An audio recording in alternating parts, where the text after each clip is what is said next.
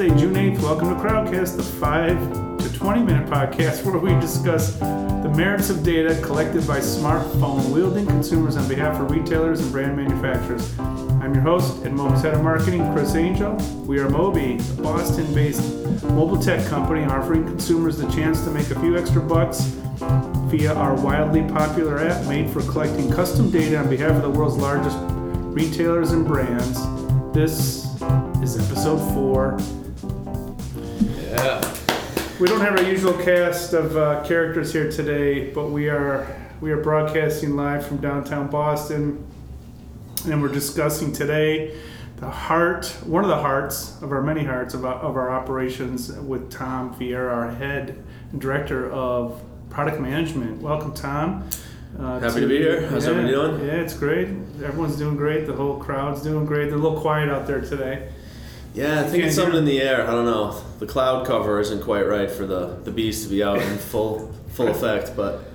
Well, we're diving right into it with the mention of bees. We've had some of our other colleagues on the Crowdcast. Yeah, I've got a couple. And we've had Devin and Gabby was on last week talking about the bees. And today, what we wanted to do is tell our listeners a little bit about, the technology, the process behind building the technology and what enables them. And there's so much ground to cover because you cover all of the technology and you see all aspects of the business. But I think if we can hit on the 3 major pillars, if I'm right, essentially we have the platform, we have the app, and then we have sort of the analytics piece. Definitely. And why don't you tell us a little bit about your involvement in each of those? Great. Yeah, so at Moby, it's a 3-pronged approach, as you put it, which is a great way to think about it. The platform is the bedrock and the foundation, and essentially the center. Everything comes in and goes out.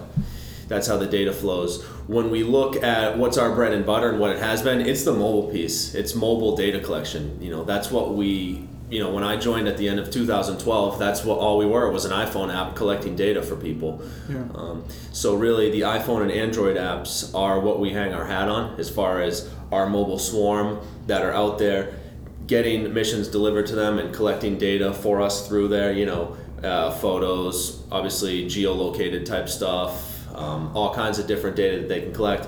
That comes into the platform. A lot of stuff happens there in the central hub, but the value add for the customer happens on the reporting side of things. So right. That's how they see their data. That's when they get near real-time alerts, that comes from the reporting end of things. They get alerts right to their phone based on something that's happening in their store, that type of thing. So a lot of the conversation around this industry that we've had with, like I said, Anand, Devin, Gabby, it's been around the unique sort of value adds that we offer as a company, and it's not overt to the customer. So what are the things that happen on the back end that someone who's making a decision about this service, they just wouldn't see necessarily, that the things that we've evolved into? Yeah, great question.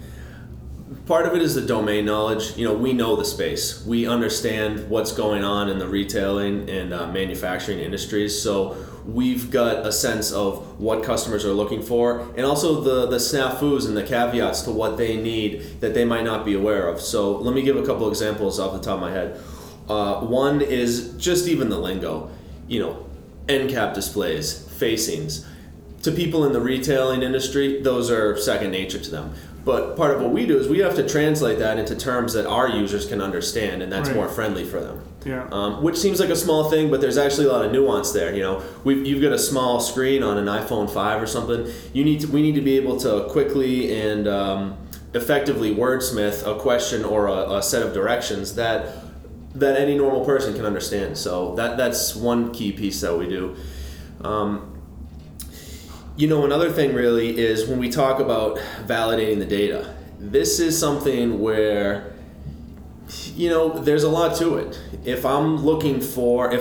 Let's say I'm a soap brand and I want to take a look at what the shelves are set up and how they're merchandised at different, at a pharmacy, at a big box retailer, at different places that I'm going to have some real estate at. I need a full view of it. I need a full view of the shelf, and it needs to be clear. I need to be able to see where I'm located. I need to see how competitors are positioned around me. I'm not saying anything, but with some of the competitors, maybe that level of validation on, hey, is this the full SOAP section, isn't there. I can tell you we use a mix of manual and automated validation techniques to make sure that not only is the photo taken in the right place at the right time, but hey, it's actually showing the whole thing that you're going for. So if you need to see that full SOAP section, we're not going to validate and deliver data to you or pay our Bs for it if it's not the full photo of the SOAP section. Well, validation is a huge piece of this offering, and I happen to know that just coming from the map world. And so, the data that we created for Google Maps, for example, was partly automated, but a lot of it was validated, and we had multiple sources of validation. So I think what our customers are seeing is that part is, while it's not necessarily always technology driven, that part of the business process becomes critical, and I think part of the reasons why people come back. But in terms of the process that you have for managing how we go to market, or not even know so much how to market, but what we're going to build next, tell the listeners a little bit about that process. And again, something that I think is a differentiator. Yeah, there's a lot of inputs to that, and part of my job. It's a huge conversation. I mean, it's like product management. How long is this podcast? 5 minutes. Okay. We're 20 minutes in. Well, this is the lightning talk. So, it's really exciting. Part of, and really the bulk of my responsibility, is synthesizing all these possibilities that come in. We could go off and do X, Y, or Z, and there's a lot of opportunities and revenue opportunities for things like that. It has to fit in with the vision, and it has to fit in the larger context of what the roadmap is right now. So there's different internal stakeholders that I serve as product manager. There's external ones too, if a customer needs something or a potential customer needs something. Beyond that, in the marketplace, things going with omnichannel, that's a buzzword now, and it's played out to a certain extent, but it's reality. Customers want the same experience when they log onto the website from desktop, from mobile, or in the store, showrooming, mobile showrooming, that type of stuff. Having a finger on the pulse of where the industry is going helps us prioritize and have a context and a framework for prioritizing what we're going to work on next. So it gets synthesized. We have different ways that we prioritize, and the different work tracks. You mentioned, there's platform, there's mobile, there's a lot of internal tooling that we're building. Having those work tracks running concurrently is helpful and allows us to get multiple balls in the air.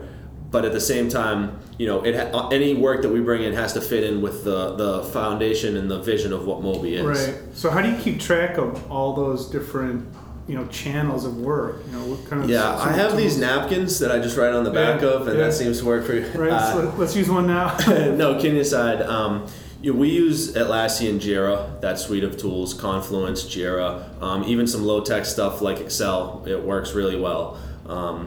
And beyond that, some low-tech thing, user story mapping. That's a technique that we do. It's not a 2D backlog of work items. It's actually a 3-dimensional view that captures breadth and then goes deep in certain functional areas for different roles and tasks, as they were. So that's something at a high level that we do when we're developing a new product or building out a new section of a product. Managing it for the development team is the downward-facing view. So there's the communication and the management of this that I do facing upwards to the executive team and the other stakeholders on the business. Then there's the downward-facing view to the development team. And I don't mean downward in a sense of I think hierarchy, but... I think for any potential customers listening, they'd want to know that we've got this process in place. In my mind, having come from, and I think we all have, different big companies, Nokia and 3Com in my experience, or even Best Buy. This is the same process at our size company that these big companies are using, and I would think that some of these prospects would take some comfort in that. Yeah, it's not fly by the seat of our pants. We do a product council. We have the roadmap built out, and it's not something that's changing based on the wind. We're not the leaf in the air. We have a vision for what Moby is and is going to become, and that's opinionated.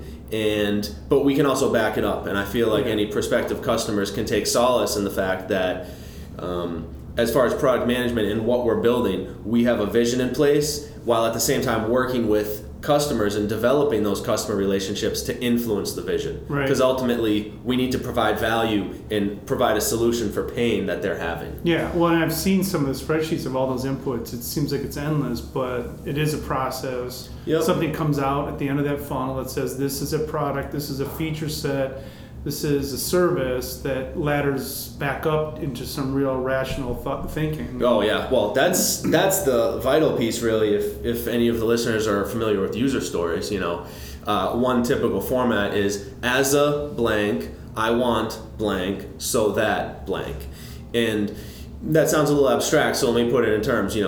As a coffee drinker, I want to be able to get a nice fine grind on my beans so that I can enjoy a cup of coffee that's evenly brewed and is consistent from cup to cup and brew to brew. Mm-hmm. The so that piece of a user story is where you need to clearly enunciate the business value.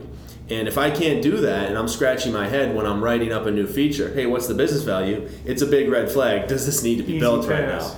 Yeah. So not only is that helpful for me to make sure that a feature or a piece of functionality we're developing is going to provide business value, it's helpful to the executive team so that they can understand, or even customers, so they can understand what pain this is solving. It's super helpful for the developers too, because they love to have context for what they're building. It gives them ideas and lets them think creatively. Oh, could we solve it this way? Or, I get why we're doing this. I'm not just building product. I'm not just building specs off a product requirements document with no context. So yeah. It's a morale builder for them, and it really helps them develop the best solution to solve that business need. Yeah. So, this topic is so vast, like a lot of the conversations we've had here, but this one in particular, because it can go in so many directions. It can go technical, you can go on the market side and talk about where those features come from. But so I want to try to focus it and just, tell me, summarize your day-to-day, and then we'll try to wrap it up there. We're definitely going to have a part 2 on the product management piece. And, nice. But tell me about your typical day-to-day, what's something a prospective customer might be interested in, and then we'll wrap, and then we'll revisit, we'll do a part 2. Cool. Yeah, typical day is, one thing I like to do is stay grounded in numbers and reality, and, gut feeling is good, and that helps influence some things, but at the end of the day, the numbers don't lie a lot of the time. So, to check the KPI dashboard, make sure that things are performing well, see if there's any outliers or things that need addressing. And it's throughout the day, it's a mix of tactical things and it's a mix of strategic things. So, and that's part of the challenge of the job, honestly, is switching context from the 30,000 foot view down to the day-to-day. Right. So, it might be a meeting where I'm getting together, do a little product discovery. Oh, hey, we're thinking of doing this new type of question type. This is the market that it could unlock for us. Here's some risks or dependencies. How would this fit in with the roadmap? Okay, that's a pretty high level conversation. Then it might be, we're going to go down and I might catch up with some of the mobile developers. Hey, what's going on with this, this user flow? When I go back, it's taking me out to level 2, and it might be tweaking some screen flows, that type of thing. And working with the designer to get some new mock-ups done or some new workflows mapped out, that type of thing. Then even getting down nitty-gritty, writing some user stories, getting some acceptance criteria written on them, maybe review a test plan with one of the QA testers.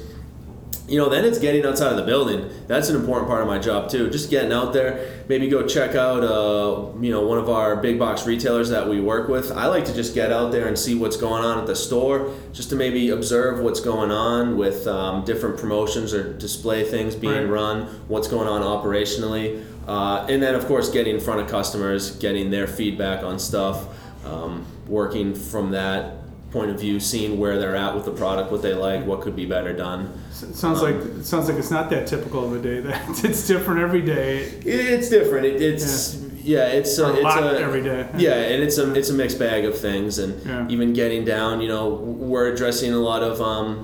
There's a lot of technical things too that we do. New architectural things that we're doing, hardening the platform, and working with our head of software architecture and mapping that out, because my background is an engineering background too, Yeah, so that's going to be a fantastic next session. Maybe we'll have a dual conversation for the next one because, right, that whole sort of where we're going next with the platforms, some really cool stuff. Yeah. Let's wrap it here. Tom Vieira, thanks for joining us, head of product management. I think we hit on some really interesting points. Check this podcast out at getmobi.com, and we're going to go also to iTunes in the coming days, and also SoundCloud, and getmobi.com for more information. If you have any questions, contact at getmobi, and we'll get right back to you. Great, thanks for joining. having me. Yeah, cheers. Thanks for coming on.